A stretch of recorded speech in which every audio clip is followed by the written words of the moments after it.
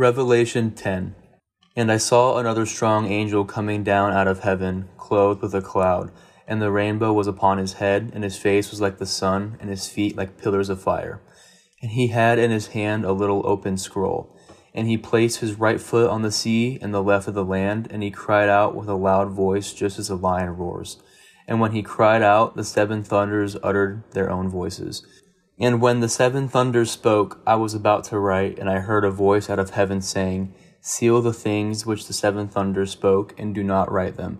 And the angel whom I saw standing on the sea and on the land lifted up his right hand to heaven, and swore by him who lives forever and ever, who created heaven and the things in it, and the earth and the things in it, and the sea and the things in it, that there shall be delay no longer, but in the days of the voice of the seventh angel, when he is about to trumpet, then the mystery of God is finished, as he has announced the good news to his own slaves, the prophets.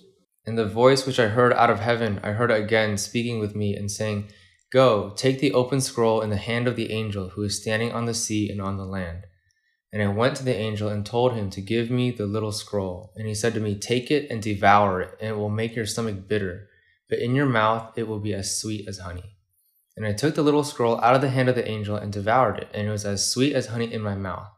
And when I had eaten it, my stomach became bitter. And they said to me, You must prophesy again over many peoples and nations and tongues and kings.